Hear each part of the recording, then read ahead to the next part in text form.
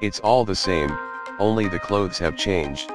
Oh yeah, Garak has seen a million pants, and he's hemmed them all. Oh yeah, he's a cowboy. In a tailor shop he works. Oh yeah, he's wanted, dead or alive. Hello, and welcome to The Rules of Acquisition, a podcast. Yep. Just a podcast. It's a podcast where we go through every single episode of Star Trek Deep Space Nine, the greatest TV show as a prequel to the golden age of peak TV and all that stuff. Arc television, whatever. Oh, this is a two-parter. Anyways, with me as always is James Nolan. Hey guys. And Hugh Crawford. Hi, how we doing? My voice almost cracked. He put some stank on that, didn't he? I guess I'm just going through some changes, in Here's my Hugh Crawford. In my 37th year of life, I'm finally becoming a man. But yeah, we are doing this podcast about Star Trek, and we're talking about an episode called what's the name of this episode again? I don't know. I forgot. I've mostly forgotten it every time even when I was making notes. It is called Improbable Cause, which is the goddamn nothingest title ever. It makes sense, I guess. If there's a crime that happened and you're seeking out the probable cause of the crime, I guess. Odo's doing some investigating. A crime has been committed. We're seeking out the probable cause, but this cause is improbable. Yeah. It's Improbable Cause this week on Star Trek Deep Space Nine. Are we talking about it, or can I do the IMDb We're stuff? kind of talking about what a goddamn dumb title it is. I think it's a fine title. Yeah, go ahead and do your intro. It's a fine title. I was gonna say it's like one of those dumb airport titles where you know like a guy writes like a book every 10 months and publishes it, and it's always like a Jim Blaze crime thriller, and they all have like nothing title names that the mean cat nothing. did a murder. No, that's not Jim Blaze. Well, that's actually but like Improbable Cause, Hard Force, right, hard for excessive cause. Excessive cause. This hard. Executive derision or executive cause. The third in the trilogy of the Improbable Cause trilogy. Yes. Okay, this episode originally aired on April 24th. 1995. It is episode 20 out of season 3, and the IMDb description is as follows. After an attempt is made on Garak's life, Odo conducts an investigation on who tried to murder the Cardassian tailor and why. That's it. That's the whole description. And that's exactly what happens. Yeah. This episode is what happens when you decide to take your 3 best actors in a show and just make them talk the whole time. And leave everybody else out. And it's a fantastic idea, I think. 3 best actors? Yeah. I'm only counting 2. Well, I think Sisko's one of the best actors. I mean, he's fine. I think he's more than he also directed. Yeah, I was about to say he directed this one, right? Exactly. So, I think this is a great episode. I was really happy with it. This one fired on a lot of different levels for me. I love this episode. And it starts off with... See, in TV history, we've had Sam and Diane, we've had Jim and Pam, and we've had Bashir and Garak. I believe you. I mean, if we're doing this chronologically, we have to go. Well, yes, they're in the middle, of course. I'm just listing the great ones in history. Yeah. Bashir and Garak, will they or will they ever? Improbable Cause starts off with Bashir and Garak having one of their lovers' spats over breakfast. Yes. And over Shakespeare? Yes. Yeah. This is the best Bashir stuff. Whenever he is uncomfortably confronted with his feelings for Cardassian. His vicarious feelings. Yeah. Right. I think, and it's a real... The greatest crime of the show, I think, is never making that a real thing. Yeah. Oh, yeah. Yeah, I agree. Yeah. It had a real thing going for it. They have a palpable chemistry, and which says a lot because Bashir has no chemistry with anybody he's ever thrown. Well, okay. I don't. Okay, I'm just gonna ask this: is Andrew Robinson a homosexual? I don't think so. I don't know. Okay, because that seems like Andrew Robinson is clearly playing a type. Well, and I think he's doing it knowingly. Oh, well, they told. I mean, I think I remember we went over this a little bit. This before, yeah. Like in the beginning, he was totally playing him gay, and then eventually. I assume the producers, maybe Berman, maybe somebody else, was like, I know we said just like camp it up, but tone it down a little bit. And so they pulled back on his foppishness, I guess, to an extent. But he's been married since 1970. Yeah, I mean, yeah.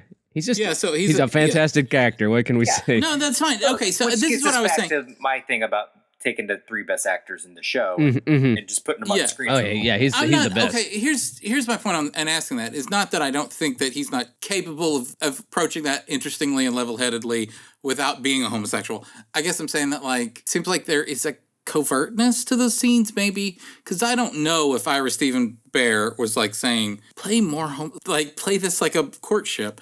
I don't know if he's saying that, but that's definitely how Andrew Robinson's approaching it. Well, I mean, it was stated like go ahead and make him gay and then pull back. That was like actual notes that they had at some point. Is that because they were trying to make him seem like the character in Maltese Falcon? Maybe. I don't know. Sidney Greenstreet or Peter Lorre? Peter Lorre, yeah. I don't know. I mean, well, it was because Peter Allen Fields wrote for Get Smart, I believe, was why he's a spy. Oh, yeah. Yeah. That's why he's a tailor. Yeah, like apparently there's a Get Smart. Taylor Spy is why he's... Yeah, there's that too. But there's at some point the logo from what's the spy agency in Get Smart shows up on a piece of set dressing or something somewhere. Oh, really? Yeah. I believe that's happens in the first season somewhere, and there's definitely some allusions to that. Yeah. In the writing, he was probably, he was in the room when they made the character, so I'm sure he had a lot to do with it. Yeah. And him being a spy and all. Yeah, no, okay. So it is one of the interpersonal, it's probably the only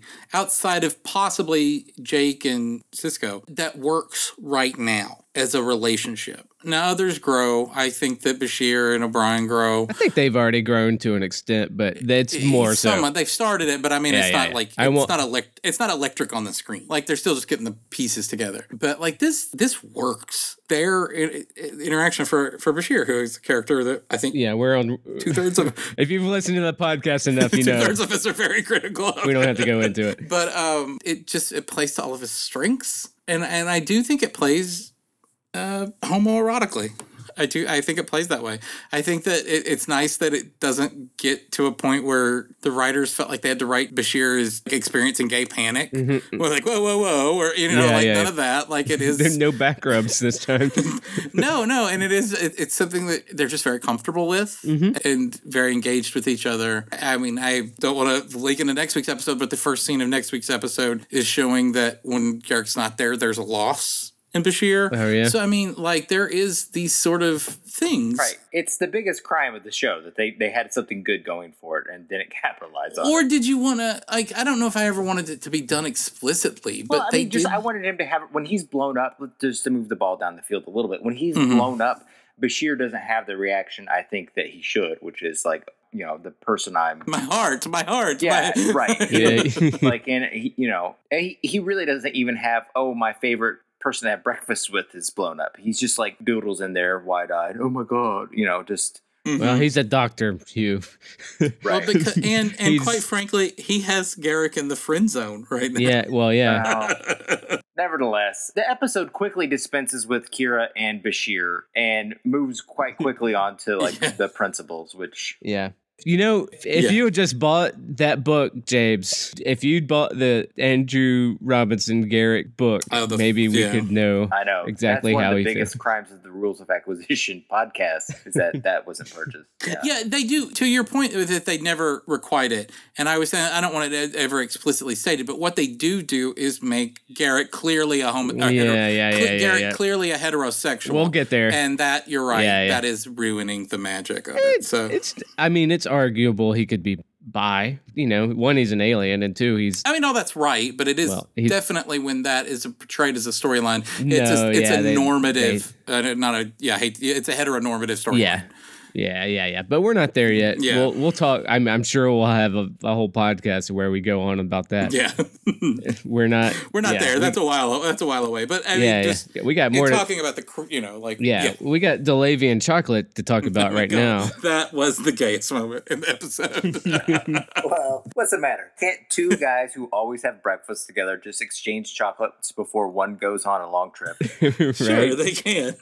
And one gets them his birthday was a few episodes ago, but he got it as a gift. He got Delavian chocolate, and then it's, since you can't have your dessert, I will give you some of this Delavian chocolate. And Bashir but he's like, but they have the conversation about like, you humans always rushing through your meals. And there's some great dialogue in this episode. It's just the whole thing of like, it's maybe a human condition. Somebody should do a study. Like, you humans have had no food scarcity for hundreds of years, but you eat like you're never going to get your next meal. You know, that's like it's fear amid plenty, and it points to some dark secret hidden in the human soul, a gnawing hunger. Yeah. I think that. First off, there's two things I want to say. First off, about the chocolates.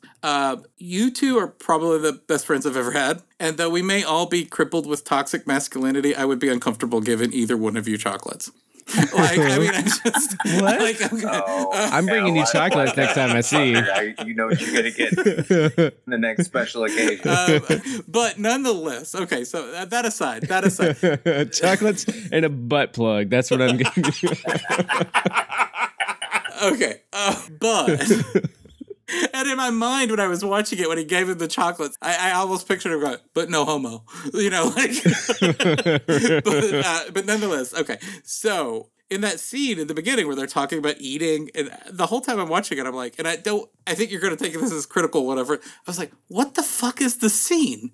Like, it was such a weird, interesting beast. Like, why are they talking about this? Like, the second time I watched it, it occurred to me that it wasn't really something that a theme was developed that was paid off later on. I mean, it's a two-parter, so maybe it is. But, like, so I was watching it, and I was kind of like, this is just, it's strange, and it is just to give them a bit of bother, a snipey bit of quarrel with each other. And it was fun to watch. It was like it's like Downton Abbey or something. Like, right. I assume like maybe even if it doesn't have to do with the story structure as much, I feel like that stuff about what is wrong with humans and why are they always striving and fighting for their lives, for food or sustenance. Yeah. And that is part of the human condition. I felt like they thought that kind of dialogue was just so great that they couldn't cut it. No, it's great. I don't want it to be cut. And then also, I agree. And then the scene just works so well. They're like, yeah, we're not cut. Yeah, let's just use that. One of my critiques about like this show is that like so often every bit of dialogue is so damn utilitarian. Yeah. That like there's no like bit, even in like a show like Law and Order, when Jerry Orbach and Ice-T are going to the rape victim murder scene. Yeah. Like they're bitching about something that is informative to their characters, but not necessarily plot points. Right. Like if you watch 10 episodes of Law and Order, you get Jerry Orbach has this type of personality, and Deep Space Nine could do with more of that. That's not shitty. Yeah. Well. Like, and that's what these scenes are. Yeah. But it was also like weird, and it was a great scene. It was great writing. Yeah, and I think also it's like, Garrick's not our main character. We have to lead with one of our main characters. Yeah. Bashir's our main character. I know he's the guy that we've used to introduce any Garrick stories. Anyways, any Garrick story is probably going to be bookended with him having dinner or lunch with Bashir. And I'm not faulting that. I think that's a great kind of structure for it. But yeah. And then at the end, I don't know. I bet you at the end of I haven't watched the second episode of this two-parter. I bet at the end, him and Bashir are having a meal. Yeah. Don't hold me to that, but I'm going to cheat and tell you that the first scene of the next episode is Bashir trying to talk theater to O'Brien and O'Brien not giving a fuck. So like there is like a Bashir would have a perfect lover if he could put them two together, and yes, I'm sure Garrett can learn how to play darts. True. He'd probably be a more fitting dart player than well, I don't know. Yeah, but he wouldn't remind Bashir of his brutally disapproving father in the way that O'Brien does.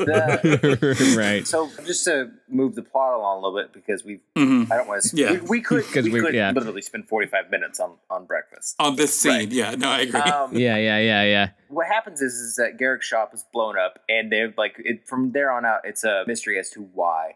And it's used as a clever device to unveil basically Garrick's backstory. And on that metric, how well do you think this works?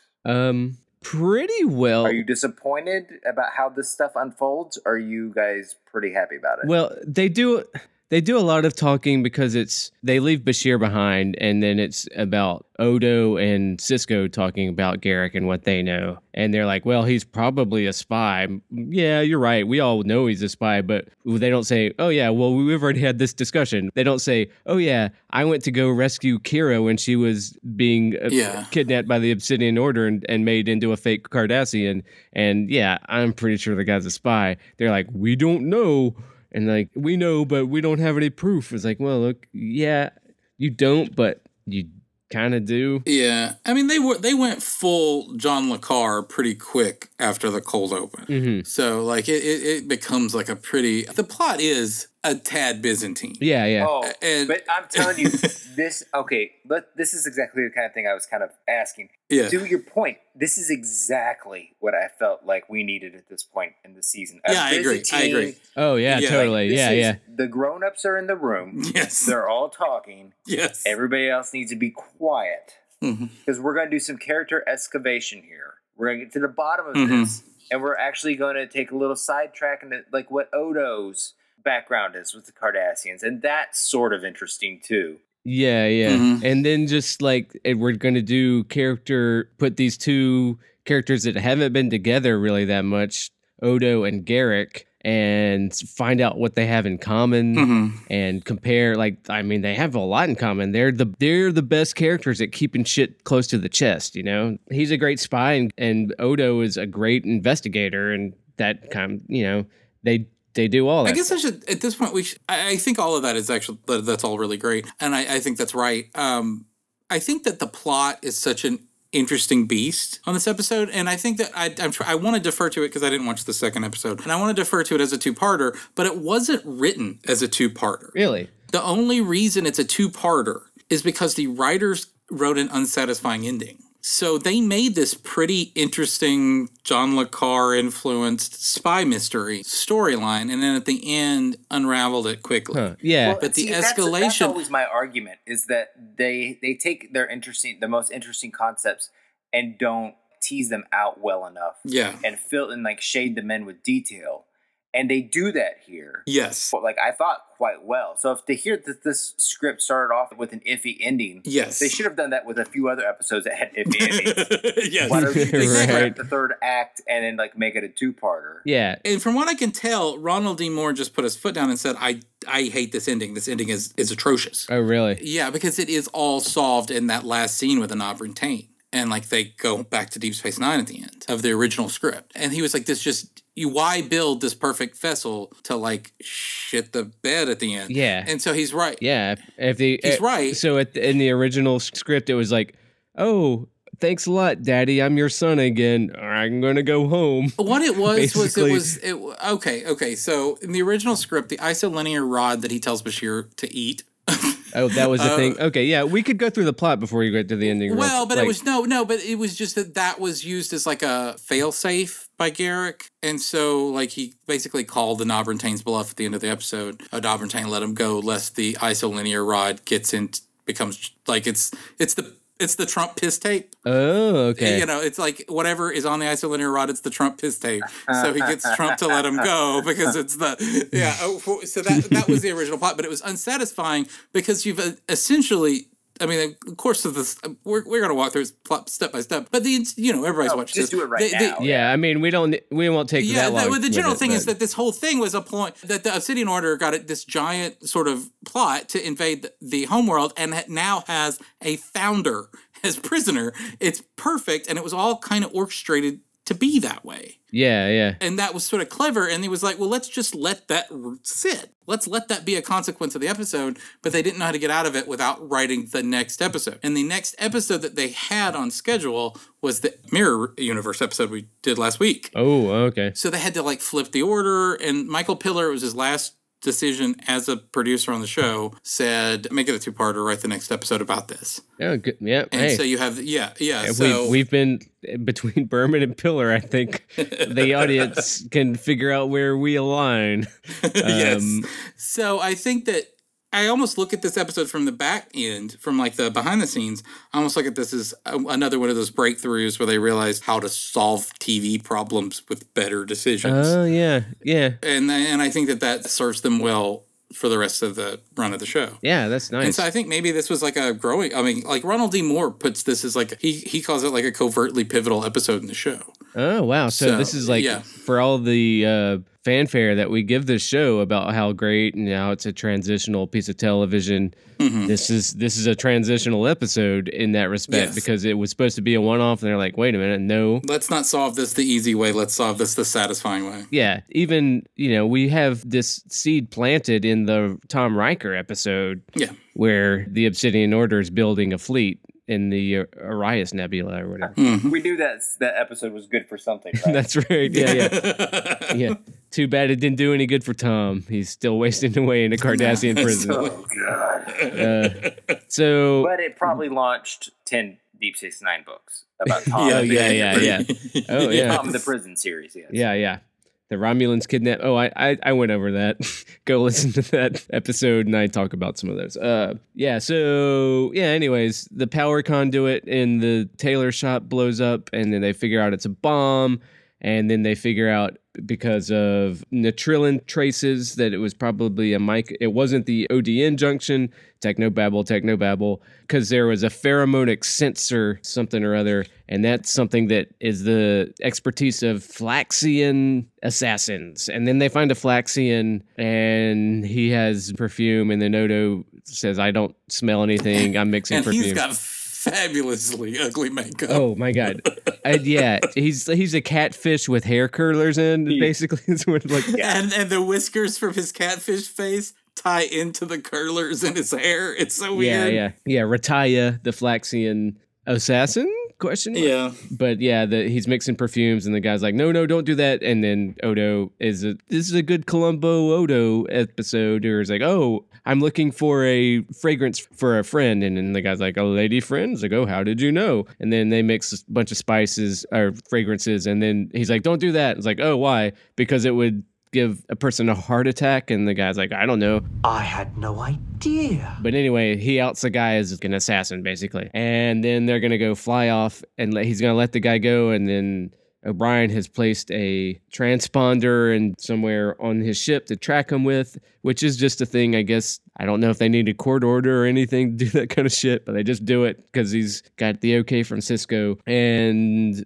Odo is going to go track the ship as it leaves the station, and then Garak is sitting in the runabout. Yeah. And he's like, get the fuck out of this runabout. And then he's like, no, I'm not going anywhere. Well, real quick, this has one of my favorite things that runs through all of Deep Space Nine is somebody has to ask Sisko for permission to have a runabout. Yeah. That's my favorite. That's like, and every time they do it, they always have that, like, Dad, can I have the keys to the car? Exactly. Odo manages to do it and not sound like a child. So right. Well, he's like the firstborn son that's doing the right thing every time or something, because he asked for the keys like 2 or 3 times in this episode. Yeah. Right. And then Sisko's like, yeah, sure. Hey, I'm going to need to run about. Yeah, all right, take it. Well, see, the thing is with Odo, though, he's like the cranky grandpa that lives with you. Yeah. Like, you're not going to tell him he can't drive the family car. Oh, yeah. Oh, I totally get it. And then later on, he's like, yeah, they get in, they follow the Talaxian, and I'm a great asset here. I can do this and whatever. But then anyways, the Talaxian ship explodes when it's about to go into warp, and they come back. And then that was Odo's only lead, and he's talking to Sisko again. I'm skipping over some great scenes here. And then Odo is like, oh, I do have a contact a Cardassian contact that I can contact. And Sisko's like, oh, can you tell me about that? I bet you'd rather not. And Odo's like, yeah, I'd rather keep my sources to myself. So he goes off. Garak has a nice red jacket in this that we haven't seen yet. Yes, he does. Yeah. He's the first time where he doesn't look awful. Oh, Garak? Yeah. Oh, he looks fly as hell. Hell yeah. Yeah. No, he looks pretty good. He's got that green outfit he wears in this is like some Jack Kirby awesome shit. I don't know what you're talking about. Oh, yeah. He looks great. He does a lot, but lately it's all looked very uncomfortable for him. It's all uncomfortable. Yeah. But he's been wearing the same green thing since season 1, I think. Yeah. Anyways, the warp core explosion for the Flaxian ship. The ship blows up and they bring it back, and O'Brien is like, well, it was a neutrino inversion thing before it went into warp, and that's a Romulan. The Romulans use a something neutrino inversion thing in their explosion, so they're like, oh, why did the Romulans kill this Flaxian? Mm-hmm. And then Sisko has a good scene, and then Odo has this contact in the Cardassian Obsidian Order, I presume, and so he goes to meets his cave Cardi, and then the guy asks him if he still does the neck trick or whatever. Tell me, do you still do the Cardassian neck trick? No, I don't. Do we even know what that is? Like what they're referring? Does he just make his neck look like a clean? Yeah. I figure it's just like he just like a Cardassian's neck, right? He just stretches his neck out in a weird way. Yeah, he hasn't figured out noses, but he's figured out Cardassian necks. I guess he's the Rob Liefeld can draw pouches, but not feet. right. I mean, the way they talk about it, it's like they're at a Tijuana donkey show and he's shooting golf balls out or something. That's exactly how they talk about it. It's like, and he's embarrassed, like, no, I don't do that anymore. I respect myself. It's used in like the Goodfellas with the go and get your shine box. Like that. Yeah. I don't know if you heard, but I don't do that anymore. You see? Right. Anyways, and then the cave Cardi, sorry, pardon the slur, is like, oh, you're not digging deep enough. And then he tells them there's like 5 other Cardassian agents that have died the day before when his shop exploded. 3 from natural causes and 2 from accidents. And when Odo's like, were they murdered? It's like, oh no, it was natural causes and accidents, but it was all Flaxians, presumably. Like the Flaxian makes people have heart attacks. Yeah. Mm-hmm. Okay. So Odo goes back, and there's the scene with Odo and Garrick where he confronts him after this is a pretty great scene where they're just sparring back and forth, and like, you blew up your the thing we haven't mentioned yet, he blew up his own tailor shop, right? Well, that's the way it comes out. You blew up your own shop, Garrick. We kind of knew that, right? Yeah, but like one of the things that they do, a trick in writing mysteries, is that how you make your main investigator, Odo in this, seem smart, is that he realizes things that you don't see him realize. Right. That's like good mysteries versus bad mysteries. And so like that scene with that, you thought he realized to himself, they're killing off all of the Obsidian Order agents. But when he goes back, and you think they're going to have a scene where all of the things that you just saw him realize, he will convey to Garrick. But what he conveys to Garrick is a deeper, like he's thinking a move ahead. Yeah. And so it makes Odo seem just that much more perceptive. Yeah, it totally because he's works one too. step. Yeah. It was deeply satisfying in a way that we hadn't had. Yeah. It was. Maybe all season from a character. Yes. Yeah. Where a character is smarter than the audience. Right. At the moment. Yeah. It's like even though, I don't even remember the original feeling, because I knew that, because I've seen this episode, like, this might be my 4th time seeing this episode, but I don't remember the original feeling, but it's still very satisfying, even though you know the reveal. Yeah. Because of how he conveys that. Yeah. Yeah, and it's a writer's trick, but it's an effective one, and I like that. And they did it a couple times in this episode. Yeah. And when he confronts, like, you probably enjoyed blowing up your shop, and you can see that, he really did, because he actually hates it. Yeah, and I think it's it's clever of the plot where he never really. What's going on? Oh, I'm sorry. My puppy came in and started crying a little bit. Okay. Sorry. There's nothing I can do about that. Hey, that's so adorable. Yeah. Hey, if our listeners hate puppies, man, you can call into the voicemail if you hate puppies, and we'll see what kind of sympathy you get. I'm so sorry. I didn't know you guys could pick up on that. No, it was right. It's either this or like he howls, and the other, like, you hear like a baby howl. You're enjoying your new puppy, aren't you? I mean, I'd rather him just not howl, but he's a Best sounds have that. Oh yeah, it sounds like James Earl Jones coming out of a 12-pound puppy. Yes, but anyway. So like, yes, sorry. Yeah, no. So and then. No, I was gonna say that it's clever that they don't have Garrick admit to it. Like they keep that up with Garrick, where he never confirms or denies anything. I feel like, and then Odo calls him out. He confirms it in another scene. In this scene, and he's like, "Look, I know you're Obsidian Order," and then Mila call in. Mm-hmm. And she's a big character later on. They call up. He's like, "Oh, I don't know anything about, but maybe a Nobrantane would." Right? Is that how? And then he's looking for an Nobrantane where he is, and he calls. They scramble the signal, and he's like, "Oh, that's an interesting way of scrambling. It's simple." And he's like, "Oh, I thought you would enjoy the aesthetics, but basically, Odo's like, I figured your shit out. I know your Obsidian Order," and he's like, "Okay, fine," because he's like, "Oh, I'd be celebrating these 5 guys' death or whatever." And then they call up a Nobrantane, except he's not there. And then this is the first time we see Mila, who's a character like a Nobrantane that we see later on. And I guess she's like his longtime companion. She's been a Nobrantane's housekeeper and assistant for 30 years. Well, he says confidant or something. Yeah, right. Yeah, but whatever euphemism they use, they're lovers. I think. I don't know. She could be his like, what's the name of Sherlock Holmes? Is his landlord or whatever? Like she's very matronly, you know. Yeah, but I mean, I think there's something. I think they were trying to shade in some stuff that's not just like Tane's like landlady. Like he just hands a wad of cash to her at the first of every month. Yeah, I don't know. It could have been like his housekeeper. Yeah. So anyway, Mila shows up. And says, Tane hasn't been around for a while. I don't know where he is. And you have to help him. You have to promise me that you'll save him. And Garak actually says, I promise. And for the first time, you actually believe him. He's like, oh, is he lying now? It's like, no, I don't think he is.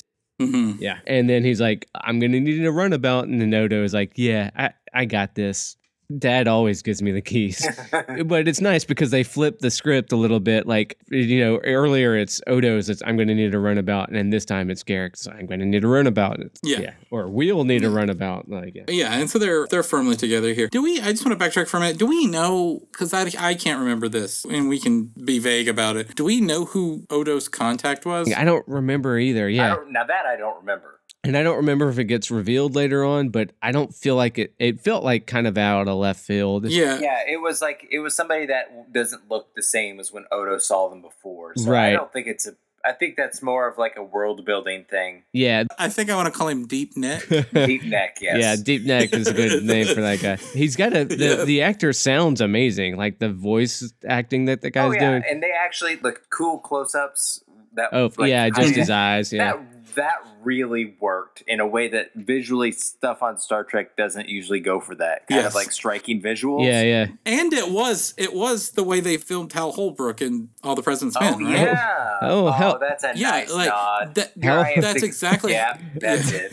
Is he in a monkey costume? Because son of a bitch.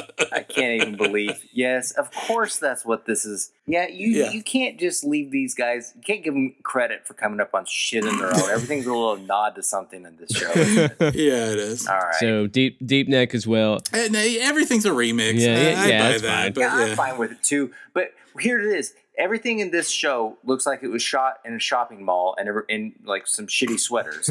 And then they have one set of striking visuals, and it's because they lifted it from something else. I would have liked to give it credit for once for being creative on its own. Yeah. I gotta say, just like it's a small point because I mostly loved this episode. This was and I don't know what Avery Brooks was supposed to do to fix it. This was a visually uninteresting episode, except for the cave stuff. Yes, it was. Yeah. It was. Just it's like high up where he's talking from, and we've seen that cave before, but like just the framing is like we've seen that cave every year since 1966. Right.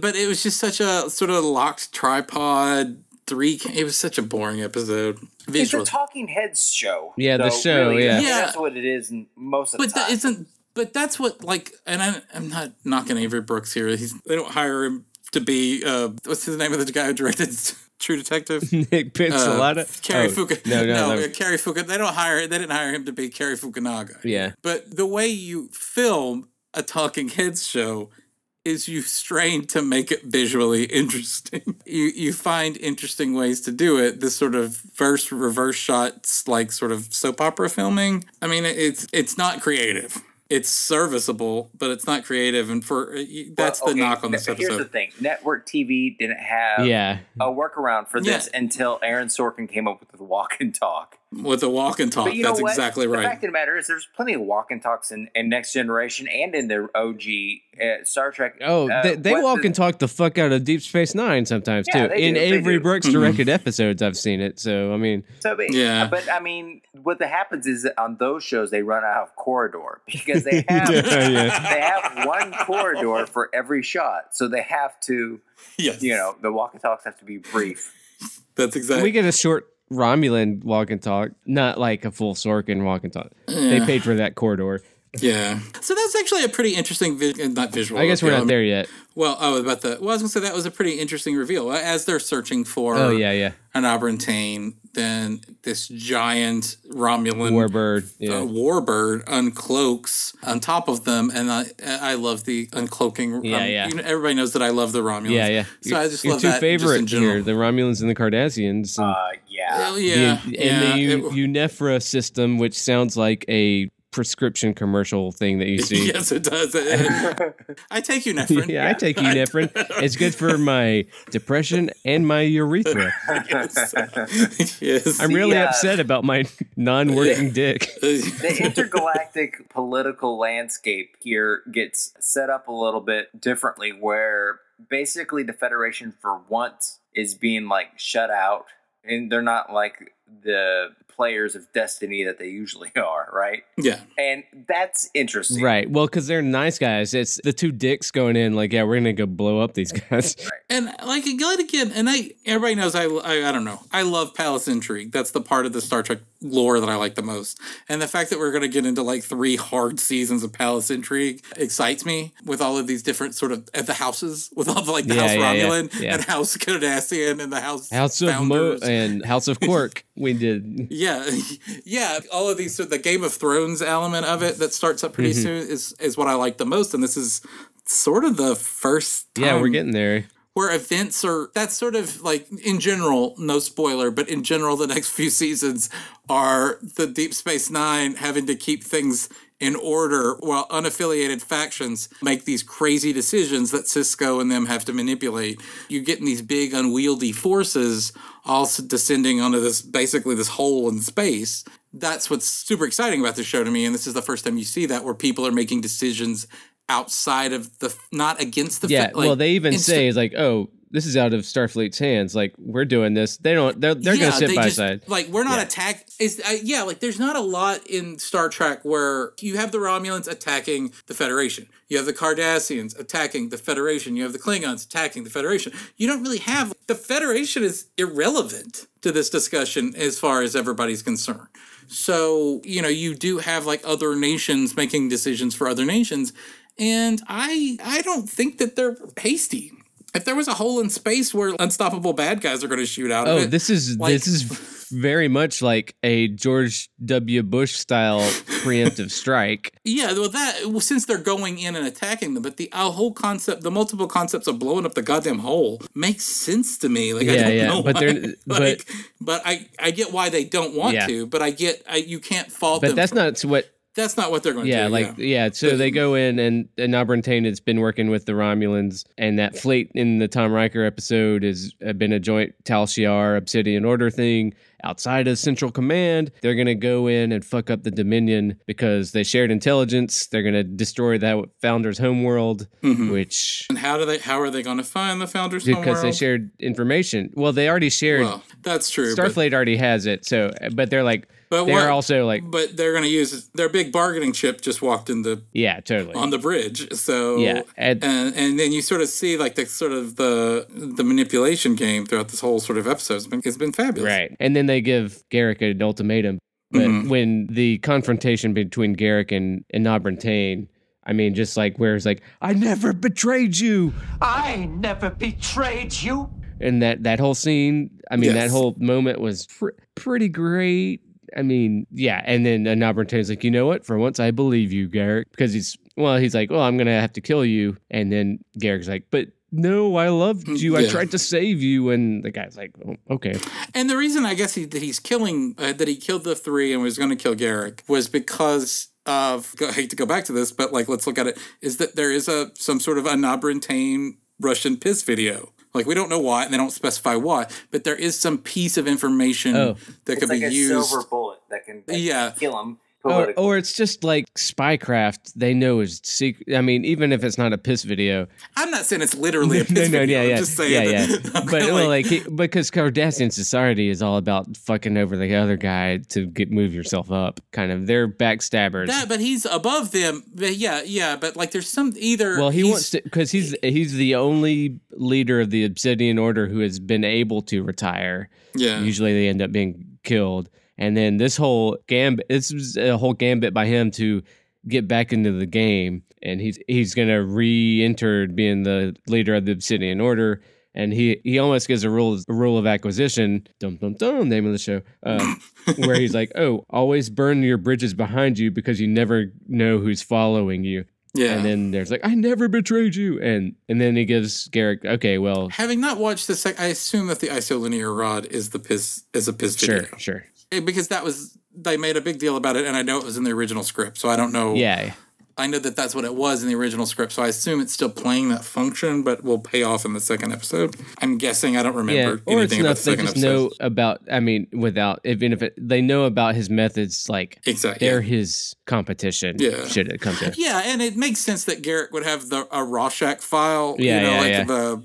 Do I need to? People watch Zack Snyder movies, unfortunately, so I don't have to explain it. Well, before it was a movie, it was a groundbreaking comic. It was a better groundbreaking comic book. But okay, so let them go. Also, I want to say that there's this interview scene that's the kind of, it's a trope. I like. Everybody likes the tropes they like and hates the tropes they don't like. Like for instance, you hate I just got to get back to my family guy. I hate that. Yeah, I hate that. That's almost cliche, but yeah, I don't like that as a trope. But having a conversation to explain the smart craft of the writing is what they do here, where Garak asks them. He makes a racial insult about Romulans. Oh yeah, I like that though. Yeah.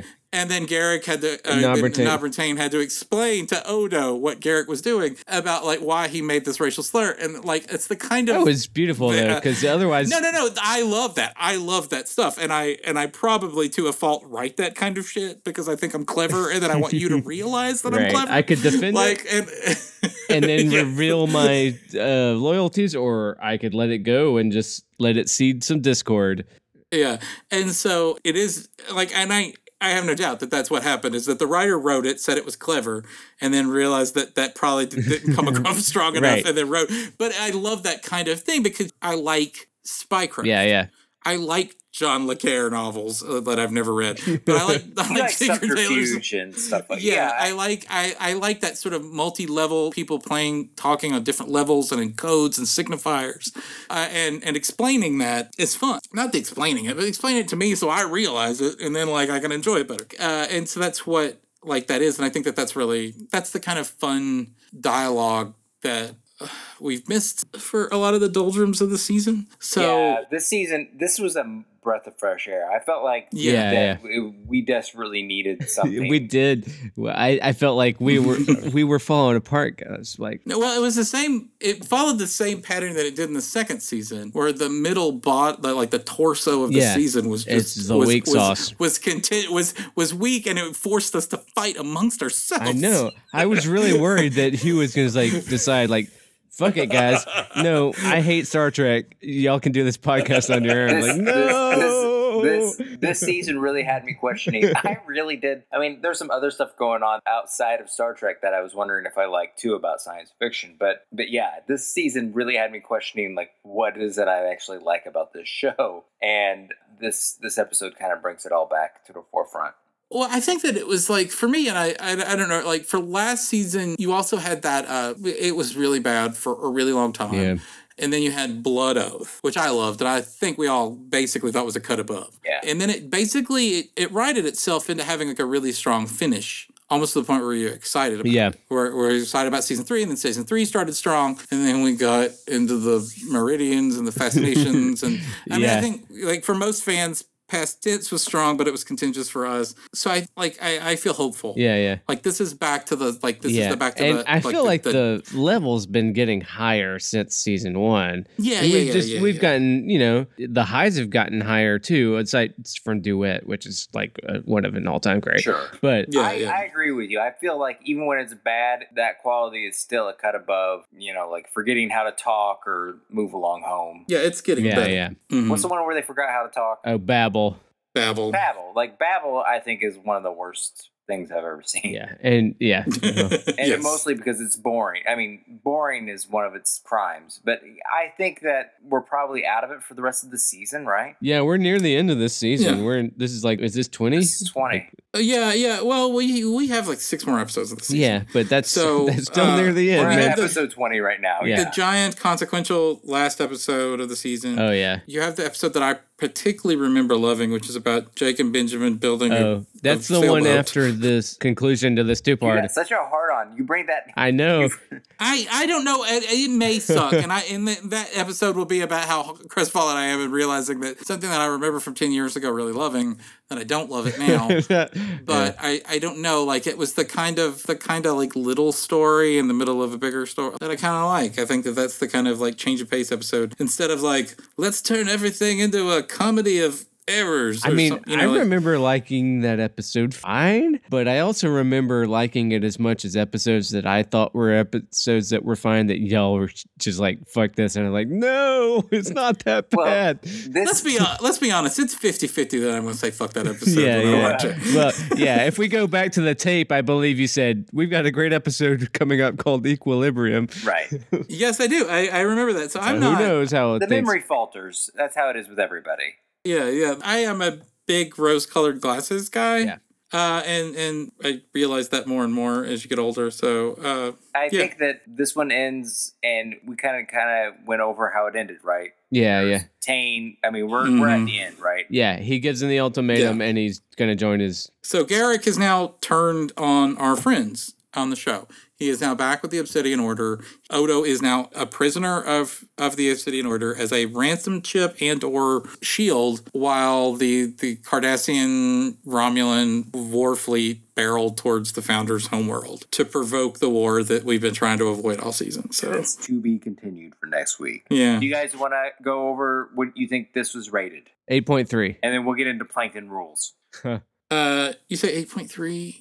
I know that next week's episode is ranked higher. I don't know. I mean, I don't know that. But I'm second part of 2-parters usually do. Yeah. That and it's got a very pivotal sequence. Okay. I don't remember it, so shut up.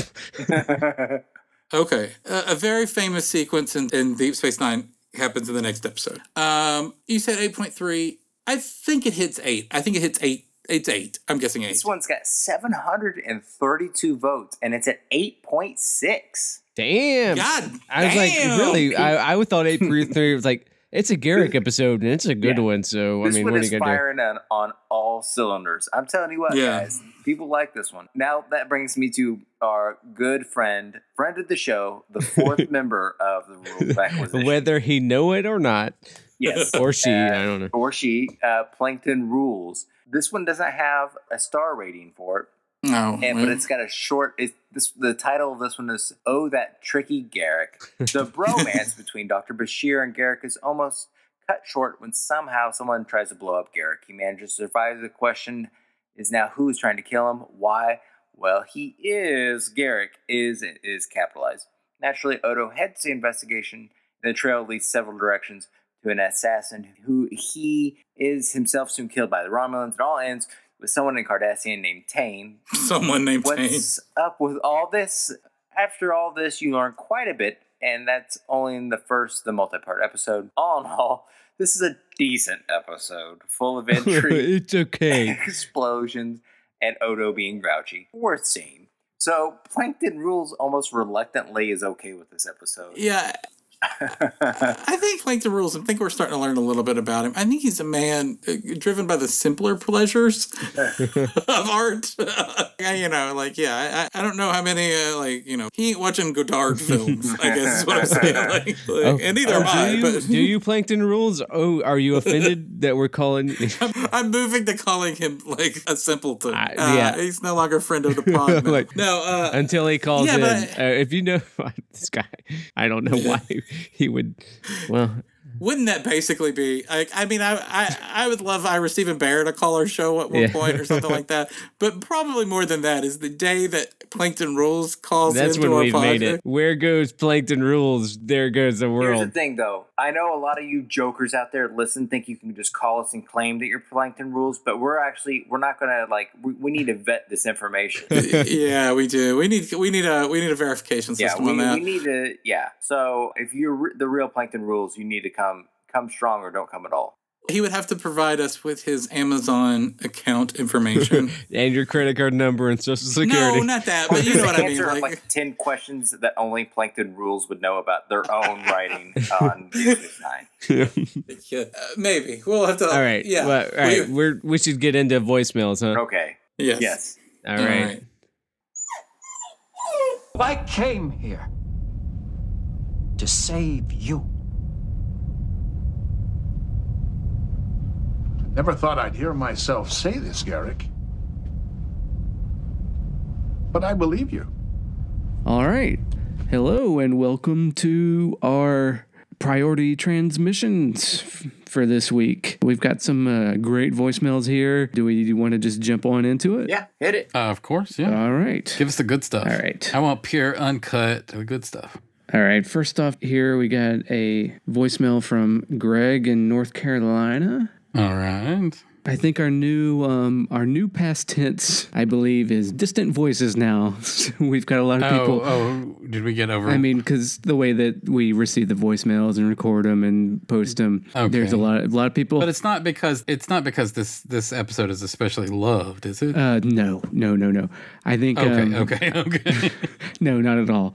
I just think people have a lot to say about Bashir. Yeah, we've had a lot to say about Bashir.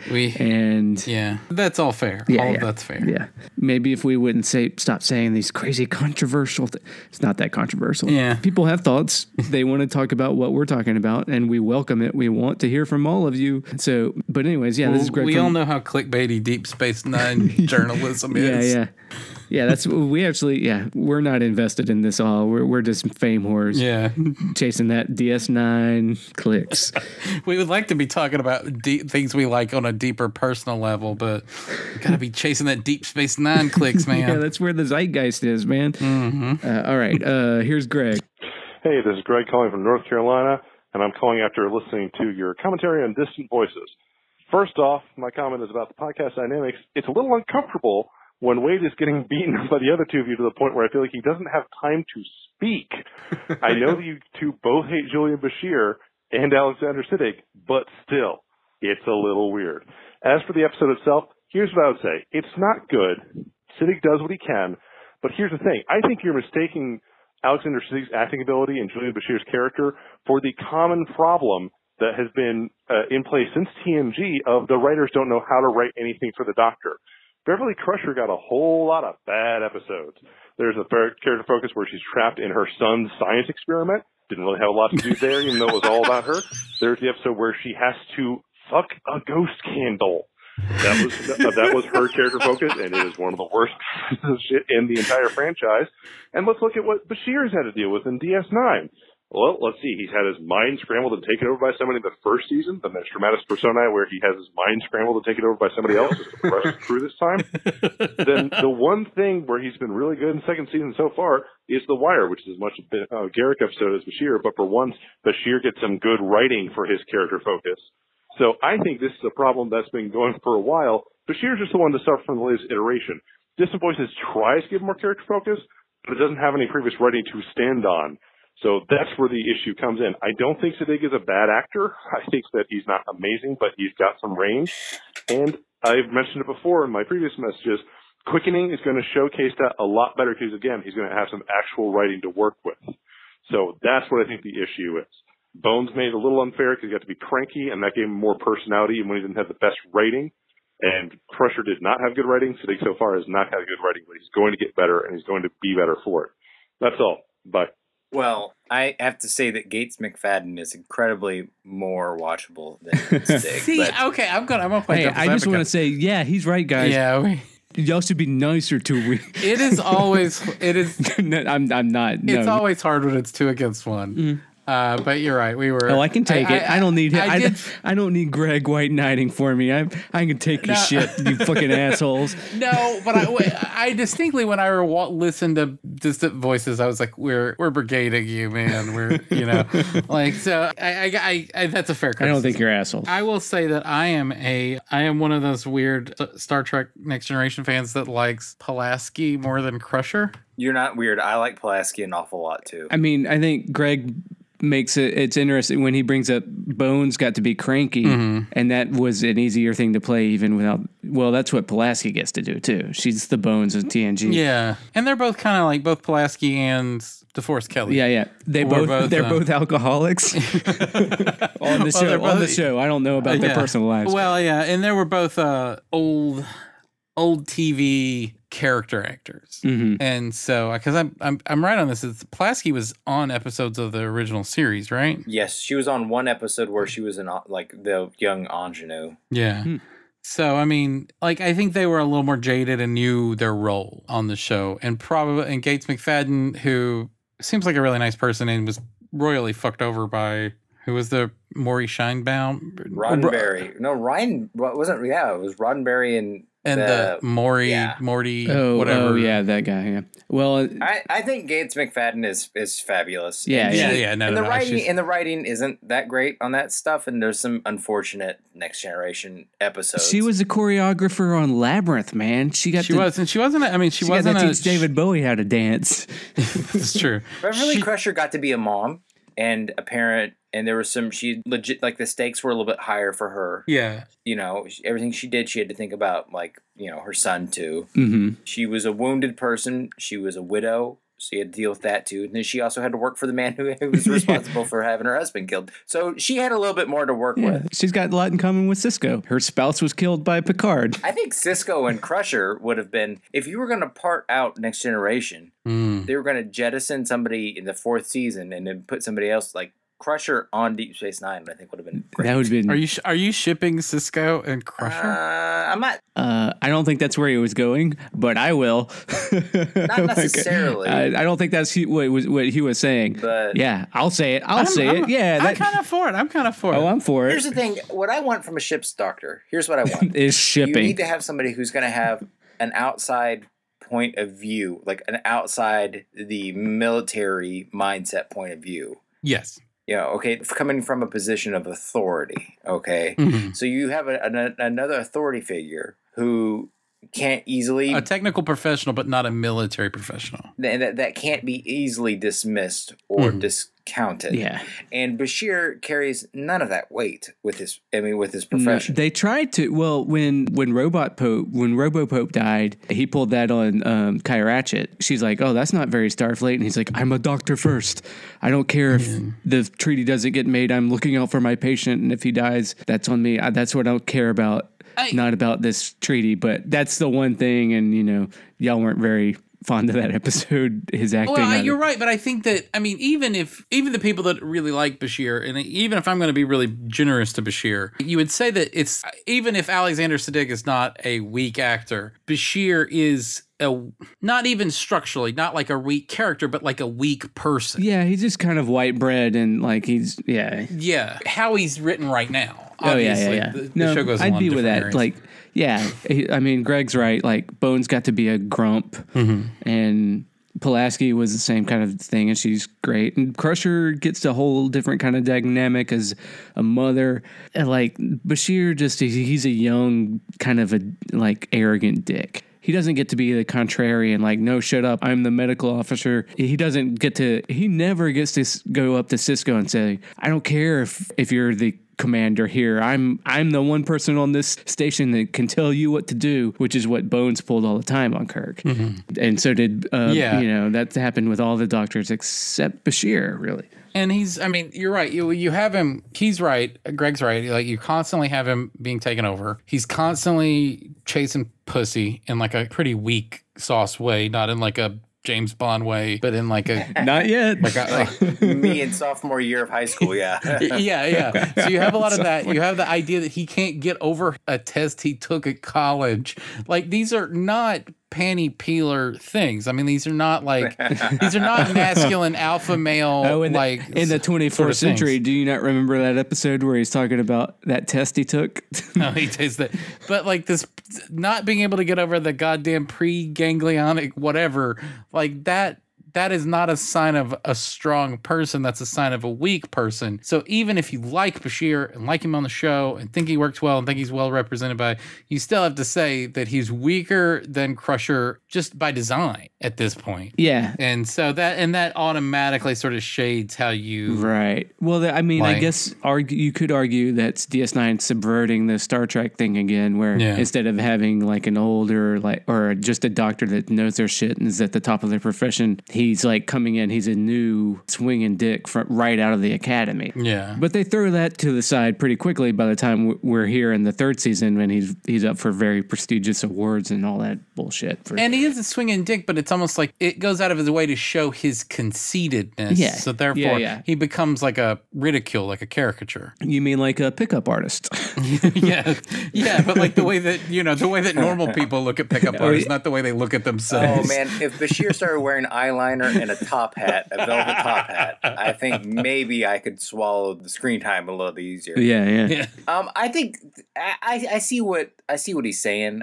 I still disagree. I think that the writers are at fault by doing stuff that's outside of an actor's range. Yeah. Like, you're not going to stretch... Good writers write for actors, yeah. Right, you're not going to stretch some of these people beyond their capabilities. And I think we definitely see them wise up to that whenever we see the screen time get proportionate to talent and charisma. Yeah. You know, like Yodo gets more, Armin Shimmerin gets more, Avery Brooks gets a little bit more. All right. That was pretty great. Thank you, Greg, for that. All right. And we've got an email from a new caller, which we haven't heard from before. This is a pretty good voicemail. I'm excited to hear from it, I believe. This is Tom from Cleveland. Gentlemen, this is Tom from Cleveland, first-time caller, long-time listener. I just want to say you guys are doing a great job. I love your level of knowledge. It's the Goldilocks zone for Star Trek podcasts. You guys seem well-versed in both culture and Star Trek, but not so much to make it inaccessible.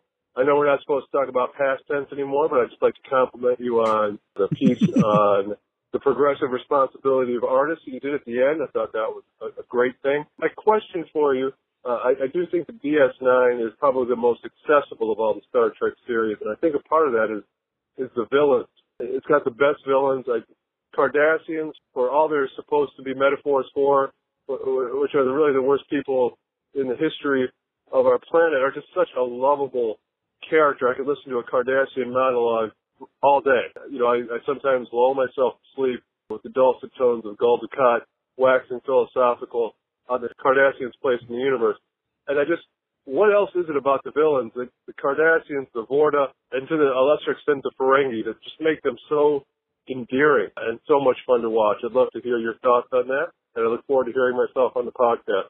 We'll call back in the future, but keep up the great work. I was just thinking, too, how awful it would be if this podcast were to end, and you've done all this hard work for the first 3 seasons, and now that we're really getting into the meat of the show, whatever you have to do, whatever you have to sell me, I will happily buy to keep this thing going.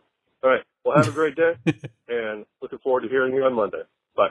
All right. Well, do you guys have a theory about why I think that the villains are so interesting on Star Trek Deep Space Nine by design, because, quite frankly, I think the people writing the show want you to have complicated feelings about the bad guys, because the bad guys in history are complicated characters. They're not simple solutions to problems. So, like, whereas before you're getting sort of like afternoon serial Western type bad guys with your TV shows, now you're getting people who are stealing from history, they're villains, and that inherently makes them more interesting, I think. Yeah. Right? Yeah, I think part of it's like what makes DS9 a great show, in my opinion, the best of the Star Trek shows, but also just different. Well, we'll not say better, but just different than the other Star Treks in that, like, you live with these people through the whole show, like the Cardassians especially. They're still one-off aliens every now and then, but like for TNG, it was a new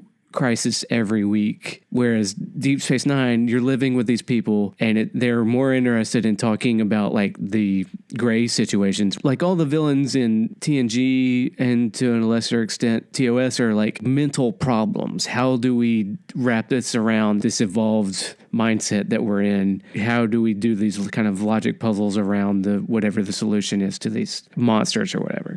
Whereas like with DS9, it's like, no, the Cardassians are a thing that the Bajorans have been living with for a long time, and they can't ignore. They have to keep dealing with them. They don't go away. And once you live with something for a while, even if you deal with, you learn, you get Stockholm syndrome to an extent, even if they're evil people. Yeah. Well, it's almost, and this is where fiction can do a lot of really good. Okay, so just historically, people seem to be gravitated to pretty awful people. From Nero to Caligula to Napoleon to Ivan the Terrible. There's tons of history books written about him, and there's people that are obsessed with these figures.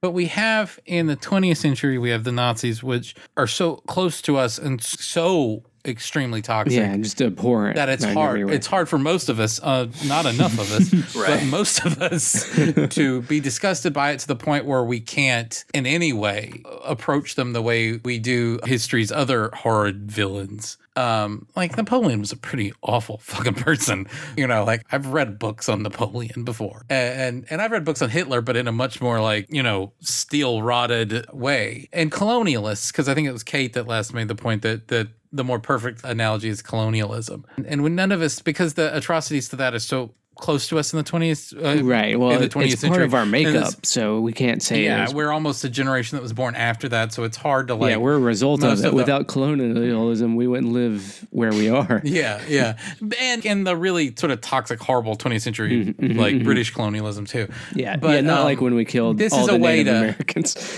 yeah, that was This is a way to decontextualize Nazis and colonialists and sort of tell their villainous stories in a way that is easier to put our empathy in.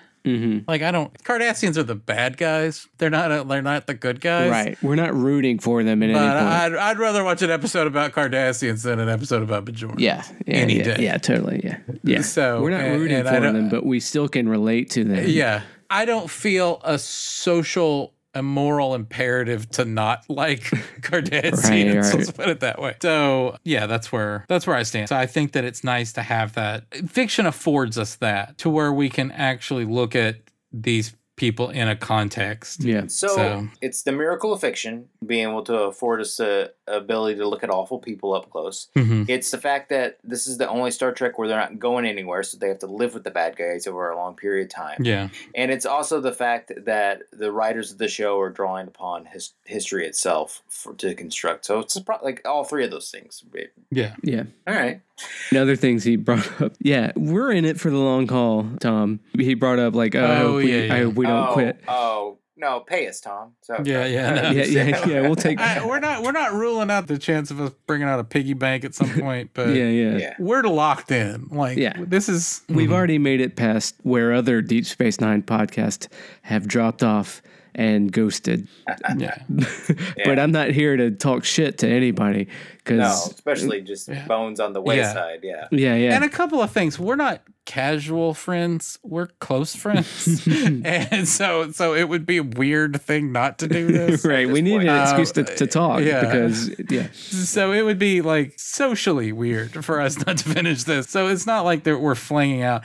And just like we enjoy this, even when we're not liking it, we're liking it, I think. Right? Yeah. I mean, like, Yeah. But pay us, Tom. Yeah, but we'll take your money.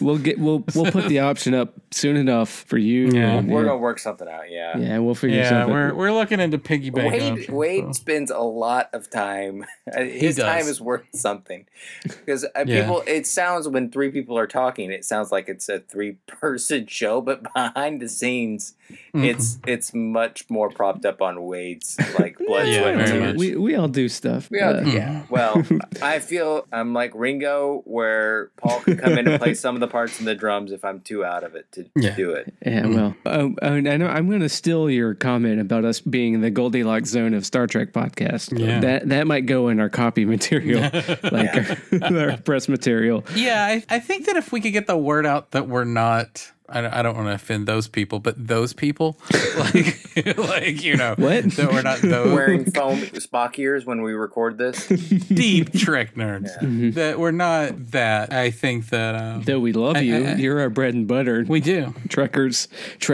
Yeah, we love you very much, or I do. I can't speak for these assholes, but we like you too. But I love you. I love you. What do you always say when you don't want to say you love your girlfriend? You're very special. Star Trek is very special. No. Yeah, me too. And you're very special. No, okay, so that, all right. Yeah. Hope that didn't get awkward. Let's see. All right. Yeah, well, we've gone a while here. Okay. Do you guys have any plugs? Oh yeah, are we gonna do plugs? Yeah, I mean just real quick, a plug at the end. Yeah, we're gonna extract you to other things. Yeah, so you go first. You're the more developed plug. I'm not. Well, I have a weekly comic strip that it can be found on the web if you're on Facebook, Tumblr, or Twitter. It's called Crimes Against Humanities. You can find it in your Google machine by typing that in. I'm also on Patreon at www.patreon.com/CAHM. So you can find me there. And yeah, check it out. You might like it. Yeah. I'll just say that this week, something I've been working on for a while now that it's live. I've started a YouTube channel where most people who watch the show know that I'm a hardcore leftist and I'm pretty animated. Yeah. For all our listeners that hate all our SJW. Yeah. So you should go to. So I've decided to actually create a thing where so I have a video channel. It's on YouTube and it's called Forever Jameses. No space. Yeah. So Forever Jameses, look it up. And it's got one video on there right now, and it's an hour and 7 minutes long, which is pretty damn long, and I'm sorry about that. But the conceit is that for the next little bit, I will be reading a major right-wing work and sort of unpacking that, because I think that there's a body of conservative literature that the left doesn't bother reading, so we're not familiar with the arguments and can't effectively counter them. And so I've decided to take it upon myself to try and do this. So the first one, I take up Charles Murray and Richard Herrnstein's The Bell Curve, which is kind of the book that it's about racial differences and intelligence, but it's used by a lot of white nationalists, and I sort of unpack that a lot. So I would encourage you to check that out. I'm pretty proud of it, and it's going to be an ongoing thing for me. So I would like you to check it out, and if you like it, subscribe and comment. Yeah, and I don't know what I have to push for you. Well, they're listening to it. If you're in Brooklyn, he's got unless if you're in New York, you can come see my dumb comedy show that I do with. There you go. I mean, it's not dumb. It's dumb comedy because that's dumb in the good way. Yeah, most of the time. Out at QED in Astoria, if you're in New York City and all the boroughs, look up No Feelings Presents. Go to QED Astoria, you'll find it. No Feelings Presents in QED Astoria. Yeah. Which is where the bunkers were from. Which, I mean, I hope all our international listeners will book a flight and fly in for this $10 show at a small venue see the beautiful Queens Astoria. At the end of the line on the subway in Queens. But yeah, okay. Sweet. I think that's all we got for this week. And unfortunately, I think that we've decided we're going to start plugging at the end of each of these podcasts. So. All right. Yeah. We'll try to, we should get our pitch down real fast so we can get it. Yeah, we'll get it standardized. But yeah. All right. I think that's all we got for this week, right? That's right. All right. All right. You want to give the voice? I guess you don't need to give the voicemail out. Oh, my God. Yeah, we love hearing from you. Give us a call, please. Reach us at rolesofacquisitionpodcast@gmail.com. Give us a call call, please, at our voicemail hotline at 917-408-3898. We want to hear from you. We love you. Don't be an asshole. Or actually, be an asshole, and we'll be one back. Yeah. Go to James's YouTube page. You'll see we can be assholes too. I can get pretty snarky when I'm talking to some when I'm fighting white nationalists in the gladiatorial comment section. Right. Yeah. All right, but I think that's all we got for you this week, right? Yep. All right. Well, thanks again for listening. We'll see you next week. 3 to beam out. See you guys. Do you know the cunt weasels that run this show have a call-in line, where you can express your DS9 wishes and DS9 dreams into their ear holes? They will play them on air and try to be nice to you, because one day they hope to sell you Blue Apron snacks and underwear made out of modal. The number is 917-408-3898. That number again is 917-408-3898. You will probably want to talk about how hot Dax and Bashir are. That is great. These pretentious asses also love it when people say they are wrong. So feel free to do that. James will probably go off on a knowingly obtuse rant about construction issues or political sophistication. We know you love that. Again, 917-408-3898. Did you know that some Deep Space Nine podcasts have more reviews than us on iTunes? Doesn't that piss you off? Please review us on iTunes. We need to feel loved sometimes.